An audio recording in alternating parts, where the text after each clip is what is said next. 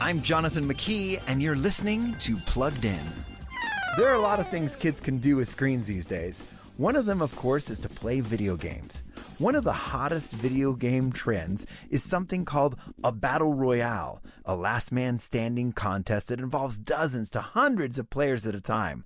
Trouble is, there's a lot of trigger pulling in this genre.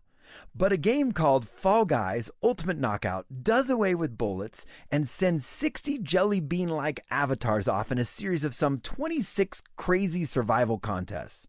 Mostly, your beanie avatar just gets bounced around by spinning foam hammers and twirling whirligigs on the way to the final winner's stand. It's a hoot for families and screens of every size.